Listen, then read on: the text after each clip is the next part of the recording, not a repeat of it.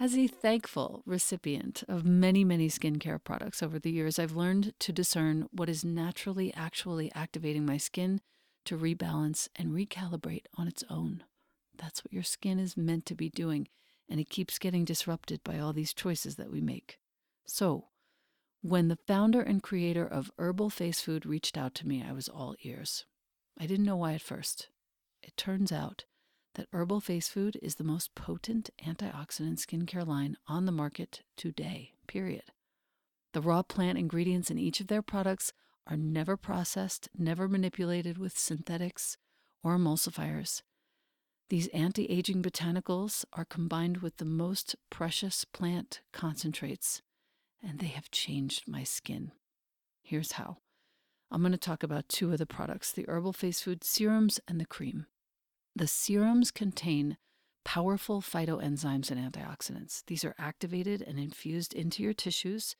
They hydrate and increase the resiliency of your skin, and they feel like they're plumping up your face. I use Serum 1 daily. I use Serum 2 when I'm tired and I need extra firming for my skin. And I use the X, which is also known as the Cure, for a small patch of rosacea that flares up every now and again, which you cannot see because of these products. When you feed your skin with Herbal Face Food, you will feel real live ingredients at work. An activating flush, an invigorating tingle, some warmth, all of these are evidence of your skin healing at the cellular level and years of damage reversing. The cream is the most potent moisturizer I've ever tried, and I've tried them all. I live in the high desert. This cream contains 102 of the world's most powerful anti-aging botanicals and is also the world's first and only edible SPF with a protection rating of SPF 50+. And this is accomplished 100% by plant power. And you can expect intense hydration, soothing for your tired skin. You can expect to see inflammation calmed and rebuilding of elasticity, so your complexion looks and feels more smooth and more radiant. Herbal Face Food is not plant-based. It's plant-powered. It has the highest rating on the ORAC anti-aging scale. ORAC means oxygen radical absorbance capacity. I never knew what that meant before. The highest, over 30 million on that scale. By contrast, vitamin C in skincare rates under 100,000. Herbal Face Food is using all post-consumer recycled materials and packaging. They use glass and aluminum, which is super easy to recycle as well. The products and packaging are 99% free of plastics. They contain no ingredients that involve the destruction or harm of any plant, animal, or marine life. These are 100% plants only, these products. These active concentrates are coming from the seeds, the fruits, the leaves, or the flowers of the plants only. These products have been a complete revolution for me. I know that you will love the way your skin looks and feels after using it even for just a day or two. And the best part is that Herbal Face Food has offered us, you, my community, a code to receive 20% off forever, ever. The code is capital ELENA 20. Once again, that's my name in all caps, Elena 20. The site is herbalfacefood.com. The code is all caps Elena 20. It's not just your first purchase, it's any purchase. You will love these products, and I am so grateful, Herbal Face Food, for the change that you have made in my life. Thank you. Welcome to the Practice You podcast. My name is Elena Brower.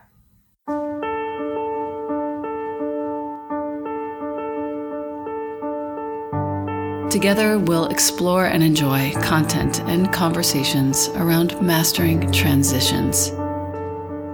In our relations, our wellness, our careers, our families, and especially in our missions and visions.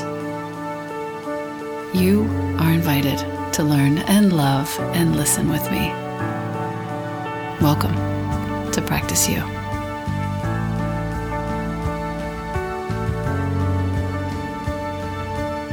Welcome back to the podcast. I have with me a very dear friend. His name is Day Schildkret. He is the author of 2 books, Morning Altars, and most recently, Hello, Goodbye. 75 Rituals for Times of Loss, Celebration, and Change. Day, welcome, first of all, to the podcast. I'm so happy to be here. Yes, your books have served a huge role in our lives here at our house. You're an internationally known author. Morning Altars is a 7-step practice to nourish your spirit through nature, art, and ritual. And it's inspired tens of thousands of people of all ages to find meaning, healing, and wholeness through art, through nature, through rituals, through teachings. And it's such a joy to see this book, Hello, Goodbye, because it has helped even here, where I consider myself a fairly serious person who gives a lot of credence to transitions in certain moments. Even with me, this book has helped to bring a little more ritual to my world. And I really thank you for that. So let's talk a little bit about Hello, Goodbye and how this book came to be. And then I have some readings that I would like to share with you so that our listener can learn a little bit more before they go out and get this beautiful, beautiful book. Yeah, sure. I mean, like how most things come to be, it's, beginnings oftentimes are often preceded by endings. So, this book was basically like my first book too. I mean, they all started with something ending. So my first book began with my father passing away. And essentially, I found that practice and that book through his dying. And this book was the ending of kind of normal life. And it started with the pandemic. Pretty much started writing it the month the pandemic started. So March 2020, I guess. Yeah. Yeah. And, like most people at that time, my life, changed dramatically. My family life changed dramatically. My mother's health changed dramatically. And I realized that we are adrift culturally. We need more grounding forces. As things change, as my life changed, I needed something that could tether me, that could keep me just in the everyday sanity, because, change is just so destabilizing. Yeah. So, at the time, it's a crazy story, by the way. It's an absolutely crazy story. But I was planning on writing the book just for a couple of months on Salt Spring Island in Canada, and the pandemic started. All of my employment went away within a week. My housing went away. I was Airbnb-ing. The woman who was renting me my house wanted it back, and I had to walk that invisible bridge. You know what I mean? Like, I had to basically walk forward without much security and certainty. Oof. And I'll tell you what stabilized me at the time was such a simple ritual of going to visit the sea every morning. Before anything, I would put on my rubber boots. You know me, I like to work with nature, so I'd grab a basket in case I was inspired by something. And I literally would walk to the sea, which was not that very far from the house I was living in. And I would just sit and listen to her, sit and listen to the birds, sit and listen to the sea lions, and the seals. And I would find my way back to like, oh, right, life is okay. Life is still happening,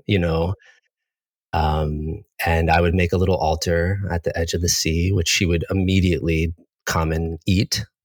And I'd find my way back and answer the emails and the phone calls and, emergency. I mean, it was it was the early stages of the pandemic. So that ritual was not so much a beauty making experience. It was a necessity. It was like, I've got to do this every day to keep sane and to remember what's important, And that's really the essence of ritual. Is it helps us to remember, because being human right now, it's so easy to forget. Ooh, I thought I would. We're starting light. No, it's for real. Like I just heard a story of a gal, mother of a 3 and a 5-year-old, who was diagnosed with mental illness and jumped off a bridge yesterday. Yep. It is real. It is real. Ooh, I thought I would read the third paragraph from the foreword that you asked me to write for this book. All right, you wrote the foreword. I know. I'm so happy about it. I am too. But I thought I might read it for our listener Yes. who might get a little bit of grounding into the book from here. Where am I? Who am I? Who are you? What do I do now? What was isn't any longer. Someone left, someone arrived, something broke, something repaired, life changed. Now, what can you do to mark this moment and find yourself again, to recognize that this is no longer that? Yeah. I'll just read just a couple more sentences. You and I are asking these questions now more than ever. What can we do to mark the often unspoken moments our society urges us to ignore? Are we to simply pass them by, glossing over and moving on from the miscarriage, the breakup, the coming out, the move, the loss of a loved one, the healing of an illness? What about when we find a new love, a nourishing friendship, a job, a surge of creativity? Instead of muscling our way through difficulty or numbing ourselves when things feel fantastic, what might help us pay attention and grant appropriate significance to these thresholds? How can we note these moments, learn from what's arduous, and honor holiness? And I think that really does encapsulate this beautiful book, Hello, Goodbye.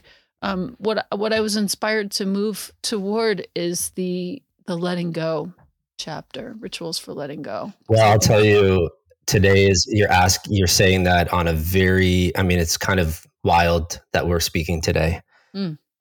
Because five years ago today, my beloved dog died. Oh. And so it's her 5-year anniversary right now. And I'm looking on my altar right to my left, and there is her leash on the altar. And I actually put this little ritual in the book. There's a chapter called Loss of a Pet. And the day she died, and we had her leash just sitting by the front door. I don't know if you have an animal, but the everydayness of a leash with a dog is like a real thing. I mean, morning walks, evening walks. Literally right now, a dog just walked past my window So there's, an everydayness to this object, very routine. The day after she died, it just sat there. And this thing that was so important to literally tethering us to each other on our walks became totally purposeless. So I have a tradition. I come from Jewish culture, and we have a tradition when someone dies, we tear clothing. And sometimes we just put like a torn ribbon on our heart to symbolize, how our hearts are broken when someone dies. And so a few days after, I thought about this ritual where part of saying goodbye to her, she was a miniature schnauzer named Rudy, is I cut the leash. And I wore the cut part of the leash over my heart for a year. Just to remember her, because God, we were best friends. Fucking best friends. I mean, really. And her loss was really like it's family. It's like that kind of loss. And I got to remember her whenever I put on my coat. She was there, and it also served as a conversation starter. People would say like, "What's on your heart?" And I get to talk about her. And so this little ritual that was so simple. I mean, I just cut this thing. Is now still, it's living on my altar. It's really one way I get to remember my love for her and how much I miss her. And I thought that, to me, it's like so apropos that, of course, we're talking today, 5 years to the day when I put her down.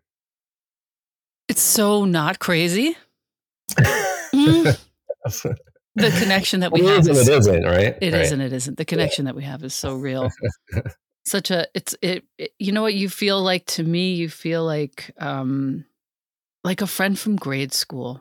Thank you. Yeah. That's a high compliment. That's what it has always felt like that from the minute Slumber we met. Slumber party. Totally. So this chapter, though, on letting go is really significant, I think, for right now. It has everything from weaning a baby to leaving a job to going on sabbatical to retiring. Yeah. And there's something for everybody in this book. But I loved the quote that you chose from Esther Perel on leaving a job. Oh, yeah. Work is an identity project. I just find this so significant. Work is an identity project. It's a place where we go to experience meaning, community, belonging, purpose, money, and survival. Wow. Yeah. Yeah. Work. I think I have to get her on the podcast. That's a really, really good start for a conversation. But, what do you do? That's the first thing we ask people. So exactly. And so think about when someone leaves their job, when you actually say goodbye, how many stakes are filled with that experience. Like, it's not a simple thing. It's not a simple thing to retire. It's not a simple thing to leave your job. It's not a simple thing to take a break. I mean, I'm as guilty as the next person with this. I mean, I went on a vacation a couple of weeks ago for the first time in like 8 years because there's so much wrapped up identity-wise, relational, money, time, commitment, passion. All of these things are wrapped up in what we do, and the culture that we live in projects so much value in our sense of productivity. So when we're not productive, a lot of us question our value. So it's very, very hard to respect, to honor these goodbyes. I interviewed almost 300 people for this book. I'm thinking of a woman, Susan. I interviewed her. She retired. She was out of her job for like 30 something years. Crazy. I mean, that's unheard of these days. And for 2 years after she retired, she was waking up every single day with an anxiety attack because she thought she was late for work, or she didn't hand in a project, or her boss was going to be, upset with her. I still have that. You do? I wake up most mornings feeling like I must be in trouble for something. Yeah. Yeah. And there was some part of her psyche that wasn't shifting, that wasn't getting the message like, hey, you're retired right now. Right. Because when something changes that dramatically, when someone's born, when someone dies, when you retire, when you move, when you miscarry, whatever the change is, sometimes it's so big that it's not enough to just walk through that change. You have to mark it. You have to mark it so that your psyche can get it. You have to distinguish that time is no longer this time. Right? So she's retired. This is a totally different time than what you were doing 2 years ago. And it's ritual. And she told me she finally did some ritual and it stopped. She stopped waking up anxious because some part of her understood the distinction, the threshold distinction. Yeah. Yeah. It's so beautiful. There's a really nice ritual for the sabbatical moment too. If you are taking a sabbatical, even for leaving a job or dissolving a business, which I think is relevant for right now. So I'm just going to quickly mention, we're on page 145. Write the eulogy, state when the business was born, what it accomplished, how it grew, who it helped, and when it died. Publish the eulogy, like either to past clients or maybe on social media, who knows, and then burn it and handwrite it and burn it. I'll tell you, that came from a story with one of my best friends. She was a professional organizer for, 10 years. And she moved on to another job. She now works in the wellness industry. And she Googled her old business name. And she went to her old website, and across it said something like expired. And she was like, oh, fuck, this is a death. And I didn't put it down. It just kind of was like a ghost online. And she came to me and she said, what do I do? I don't do this anymore. I don't have these clients. This is not an important website, but I can't just delete it. This was years of hard work, years and years of laboring with clients. I need to do something to mark that this is over, that this chapter is over. So that's where that ritual came from, is the writing the eulogy. I also love the work that you have with teens. Yeah, I love teenagers so much. Oh my God, it's my favorite. I thought I was going to hate it. I was freaking out. Oh my God, I'm going to have a teenager. And now he's a teenager and he's my favorite person. They're the best. They're truth tellers. They're risk takers. They wear their hearts on their sleeve. They're willing. If you speak honestly to them, they answer you honestly. Yeah, I taught teenagers around a fire for 12 years every Tuesday night. Wait, tell me more. Oh, I had a class called the Fire Circle. I would gather 25 teenagers around a fire every Tuesday night for 12 years. What? Sit at the edge of a forest, and we would just ask really intense questions together. And then they would just both witness each other. They'd witness me. They'd sit around the fire. They'd be in the presence of mystery. It was a life-changing experience. I mean, we'd ask questions like, why am I angry all the time? Or why are so many of my friends on pharmaceuticals? Or what does it mean to fall in love with someone? Like questions that they're asking, but they have no place to ask those questions. So I brought them to the thing that our ancestors brought our teenagers to for thousands of years, fire. And what's crazy? Of course, crazy, not crazy, is I just went out for dinner 2 nights ago with a student who I taught when he was 13, 14, and now he's 28. And we went out for dinner 2 nights ago. I haven't seen him in years. And he told me how that fire circle is still rippling out in his world. I mean, so amazing when we show up to our youth like that, And there's a chapter in the book on puberty, and honestly, it's like one of my favorite chapters because I'm devoted to teenagers. It's the one I marked. It's page 240 for our listener, and it starts with this Khalil Gibran quote, which I already have tears in my eyes thinking about reading it. Your children are not your children. They are the sons and daughters of life's longing for itself. They come through you, but not from you. And though they are with you, they belong not to you. So, that's the ultimate heartbreak for a mother, by the way. It is, and it isn't. Yeah. I want to say to the parent of a teen who might be listening, or the mentor of a teen who might be listening, and we're going to talk about the edge ritual in a moment, because I'm transfixed by it.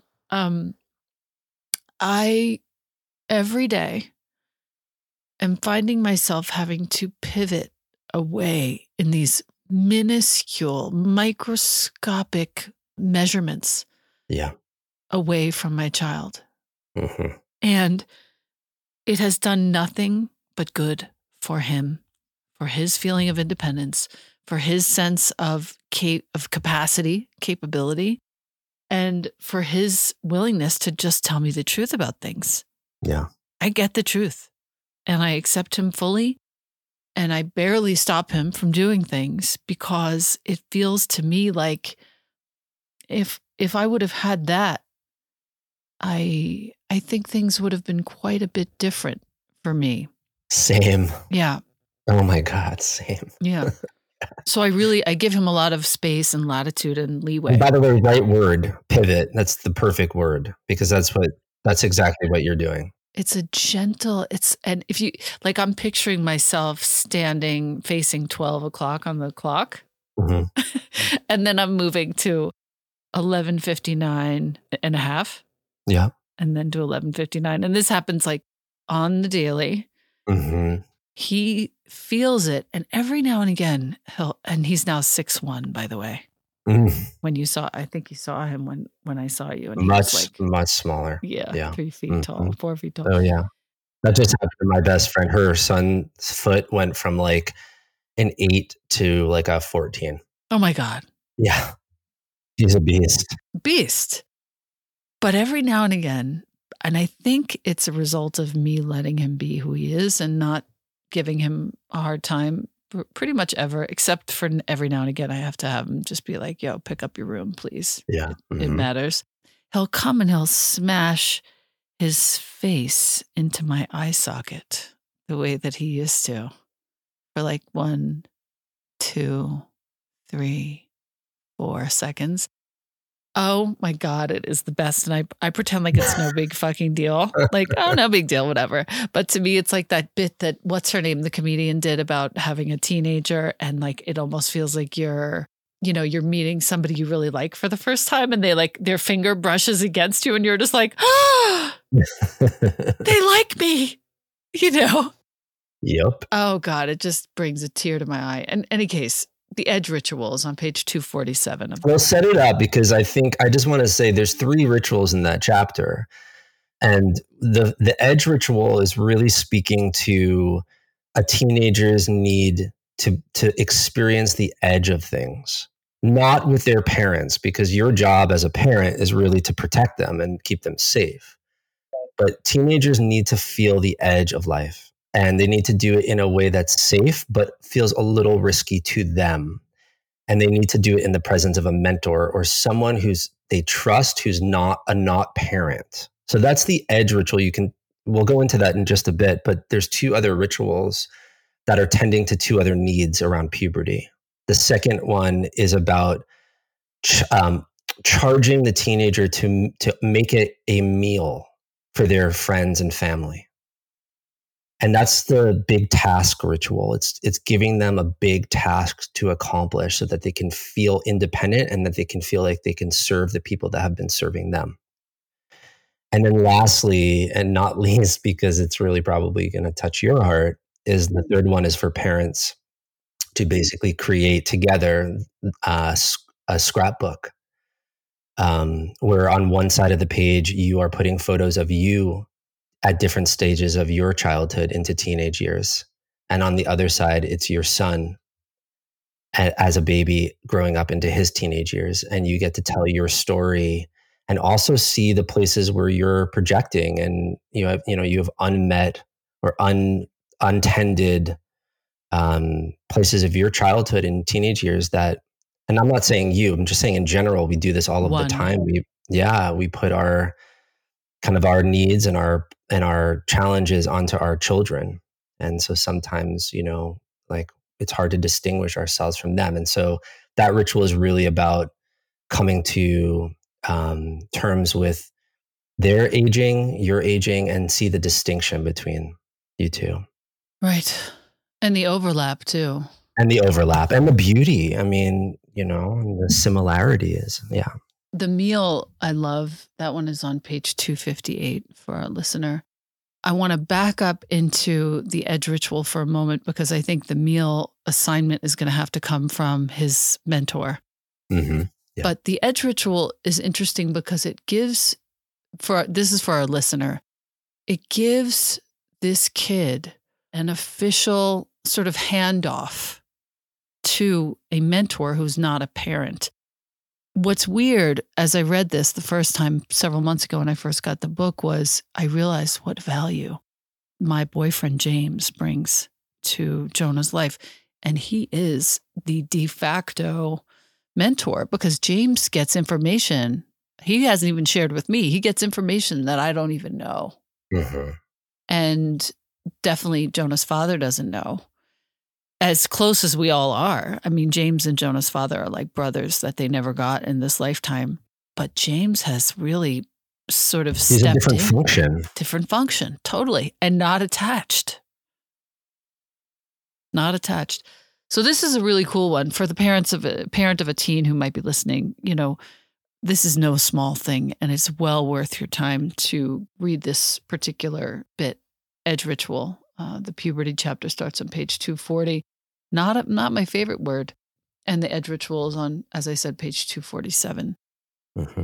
I would love, lastly, I've had a few friends lose pets recently, and I've had many friends lose parents recently. And I know we're of that particular sort of generation now where this is what is happening. And I wonder, and I think I remember seeing this in the book, but I wonder if you have something for friends of ours, our listener who might be taking care of an aging or ailing parent. Yeah. Yeah. I mean, that's me, by the way. Yeah, I know. Yeah, taking care of an ailing parent. I mean, as you know, and I'll just say without going too much into it, because it's a whole story. The whole introduction of the book starts off. My mother has mid-stage dementia, and the whole book starts off with the question, "What do you do the first time your mom forgets your name?" Because that happened to me last year, and a beautiful ritual came from that. Because I couldn't just carry on with my day. I just couldn't. I had emails and phone calls and meetings, and yet this big thing happened to me, and I needed to slow down. I needed to stop. I needed to mark that moment, and my own tradition had nothing to say. None of all of the practices that I do, nothing helped at that time, and so all I could do is really light a candle.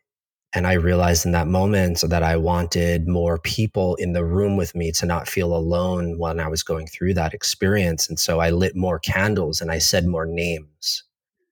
I said my grandparents' names, I lit more candles. I said my aunt's name, I lit more candles. I said my brother and sister-in-law's name. And at the end, my room was filled with like 50 candles. And this moment that felt so burdensome and so lonely, it was actually beautiful. Like my whole room was aglow, and it wasn't like the pain wasn't there. It just was there with beauty, you know? Yeah. Yeah. Ah. Crying 3 times during a podcast? Check. And so I'll say, like, it's those moments, it's the moments when, something big happens like that. And it's also the moments when we think nothing big's happening. Like I woke up this morning, and most of us are just on our phones and on Instagram and just, we kickstart our day. But I think the way through whatever we're going through is to actually stop and say, this is happening. I made it here. Like this actually happened. And to see if you can meet that moment with a little bit more meaning, a little bit more beauty, a little bit more intention, and to pivot. This is this is a 200-year-old saying, Arnold van Gennep, he's an anthropologist. He called it, speaking of pivot, he called it pivoting towards the sacred.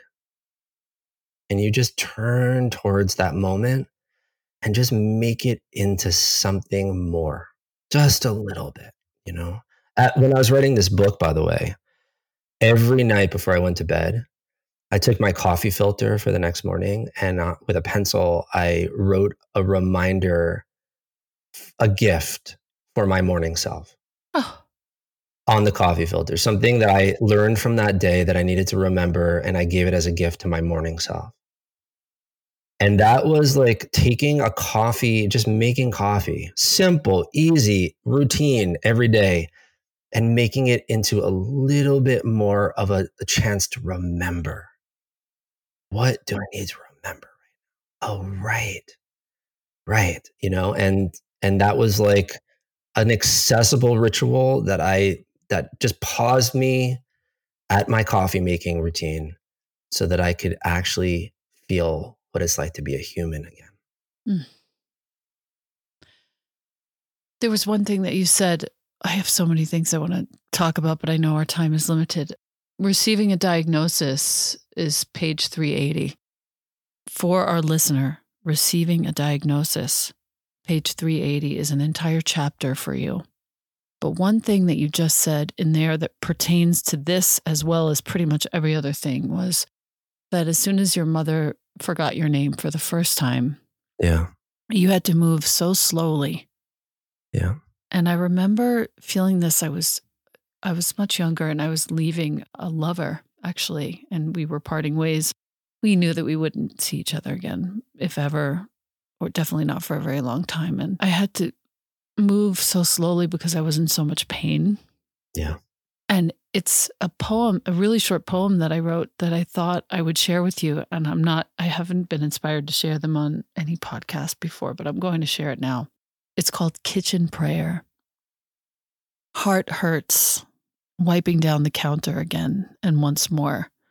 leaving the balled up paper towel to sit there, act of defiance, walking extra slowly so as not to jostle the heart in my chest. Afraid if I moved too fast, I might forget the way you loved me when I wasn't prepared to love myself. But the walking extra slowly when you're in pain, it's like so profound. It's such a thing. It's such a reality. Mm-hmm. Yeah. You know, that word threshold, that's a threshold you're talking about. Totally. You know, and the thing about it, it's like oftentimes we think it's a doorway, but like doorways are meant to be walked through. Thresholds are meant to be walked slowly through. They're meant to be adorned and made into something meaningful and even paused at. There's things to do at a threshold. It's not just a thing to walk through. As you're saying, like some part of you needed to walk slow through that time. Mm-hmm. You know, it was too much to just pass through it like nothing really happened. This person changed you. I mean, that's your poem. Like, that's what I heard from that, is that person was incredibly meaningful to you. And therefore, the ending had to be meaningful. Yeah. Right? So you have to make meaning with the ending. It can't just, our culture is so obsessed with beginnings. I get it. It's fun. It's pretty. It's joyful. But we also have to learn how to make endings more beautiful, more meaningful. So, and you did your poem, by the way, beautiful. And you made that ending into more beauty with that poem. Page 381, we're still in receiving a diagnosis. And I wanted to read this for our listener because I think it brings us very solidly into the value here. These moments reveal the fundamental uncertainty that has always underwritten your entire life. You only thought your body was reliable. You only believed you had control. You had only gotten used to having choices. Now this diagnosis draws the curtain back, revealing what the Buddhist nun Pema Chodron calls, quote, the groundlessness of our situation. The free fall from realizing that nothing was ever secure or guaranteed in the first place. That control was just an illusion. So how do you stand up when there's nothing to stand on? And you go on to say that ritual can offer ground in the groundlessness, not necessarily to return to the delusion of safety, but to be able to recognize what is changing and to attempt to make sense of it. Yeah. Yeah, sometimes that threshold is so intense that it doesn't make any sense. And I'm talking personally and also collectively, by the way. I mean, we're going through a major collective threshold too. Like the pandemic, for instance. But sometimes the threshold is so big that it doesn't make any sense. I'm thinking of a woman I interviewed, her and her husband in love, married for years, about to have trying to have a baby. Every day he would go on a bike ride. She'd make him coffee when he gets back. And one time he went on a bike ride, hit a rock, flipped over, broke his neck, became a paraplegic. No. Yeah. And their life changed completely dramatically. Like their finances changed, her sense of privacy changed, her sense of children, she couldn't have a baby. I mean, everything in 1 second changed. And it was so big that she was having trouble making any sense of her life anymore. You know what I mean? It was just enormous. And this woman had a little ritual chops. She actually it was amazing what she told me. She said on the anniversary of him becoming a paraplegic, she asked 2 of her closest friends, will you come with me to do a little ritual? And they said, of course. And she brought them to the rock that made him into a paraplegic. And she did a bunch of rituals, one of which was throwing things at the rock and getting to express her anger. She was raging that her life changed so much. And then in their presence, she poured water on the rock and she asked for forgiveness and healing. And she got witnessed by her two friends just being in the mess of life, just how it's so unexpected. Things change. Sometimes they change expectedly, and sometimes, like in that case, it changed unexpectedly. And that threshold was too big to cross alone. She needed other people to hold her hand and to say, we have you. We got you. Do not cross this threshold alone. Let's do it together. And, it's not like it. I want to be careful as I'm talking, by the way. I'm not talking about solutions. Rituals are not solutions. They're not like, and therefore she solved her, her life. That's not what happened. She just got to mark how her life had changed and to try and make a little sense of something that made no sense. That's what it was more akin to. So we have to be careful when we talk about ritual because they're not, problem solvers. Right. There are ways to adorn and make meaning with life, to make life more meaningful, to make life more, to make life make a little bit more sense and understanding. The word adorn is the key word, I think.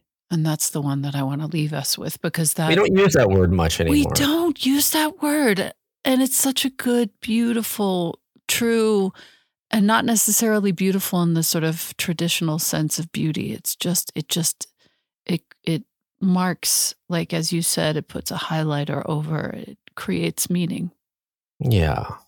Yeah. I mean, adorn, like, and it's such a, like, to adorn a threshold, it's like kind of what we do like around Christmas time, right? Like we take our doors and we put wreaths on them and lights and bells, and we just make those thresholds more beautiful. And, I called this book Hello Goodbye because it's those moments where something comes or something goes, when something changes, something breaks, something's healed. You determine what's happening in your life to kind of fill in the blank here, but those moments need adornment. They need more beauty, especially in a world that is ever more in pain. To actually transform the pain into beauty is one of the skills we can have as humans. It's what I'm devoted to in my life, is to transform pain into beauty. And it's something that feeds other people and other generations. To actually say, this is for you. This came from my pain. This came from my life. And now it's more beautiful. And I want to gift it to you. I want to gift it back to life. And there's nothing, to actually find purpose with pain. That's an amazing skill, to actually feel like we don't have to just suffer pain. We can transform it into more beauty that feeds the world. Thank you so much. I really can't thank you enough for this book, for all the learnings that I've experienced in reading it and sharing it. I take pictures of the pages and send them to people. Thank you, darling. I'm just so thankful for you. And thank you again for the honor of writing the foreword as well. Mm-hmm. Yeah, let's have a slumber party soon. Dude, get over here. Let's go. I got a couch with your name on it, bro. I'm serious. This is Day Schildkret, and his book is called Hello Goodbye. His other book is called Morning Altars. You probably want them both if you have enjoyed his energy during the course of this. And Day, what is the website where our listener can find you? You can go to morningaltars.com, morningaltars.com, or my name, dayschildkret.com. And, speaking of adornment, if you want a little bit more beauty in your life, I put out a lot of art on Instagram. So Morning Altars is the tag. And, that's just a joy for me to make. I make a lot of art out of nature and put it out there. I think that's how, so many people have found me, is through my art. I love you. I love you. We talk again soon. Come to Santa Fe, please. I will. Okay. I will. Love you. Take good care. You too.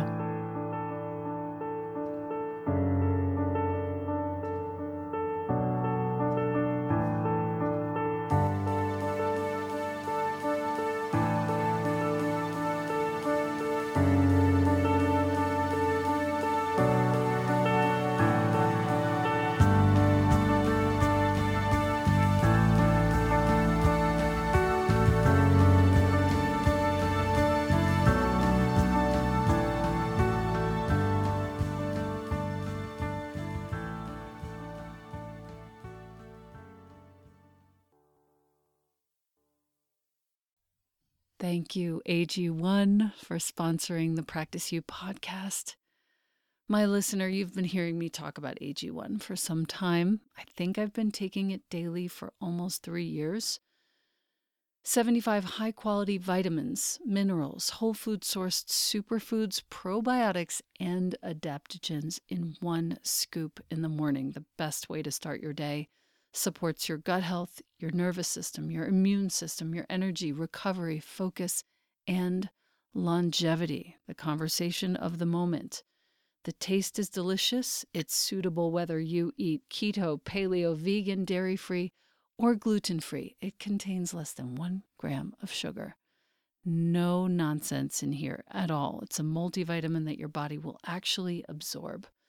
If you are wanting to make an investment in your health and longevity, AG1 costs you less than $3 a day, far less expensive and definitely less time-consuming than many different supplements. Reclaim your health, arm your immune system with convenient, delicious daily nutrition. And since you listen to the Practice You podcast, Athletic Greens is giving you a free 1-year supply of immune-boosting vitamin D and 5 free travel packs with your first purchase. All you have to do is go to athleticgreens.com/Elena. Once again, that's athleticgreens.com/ELENA.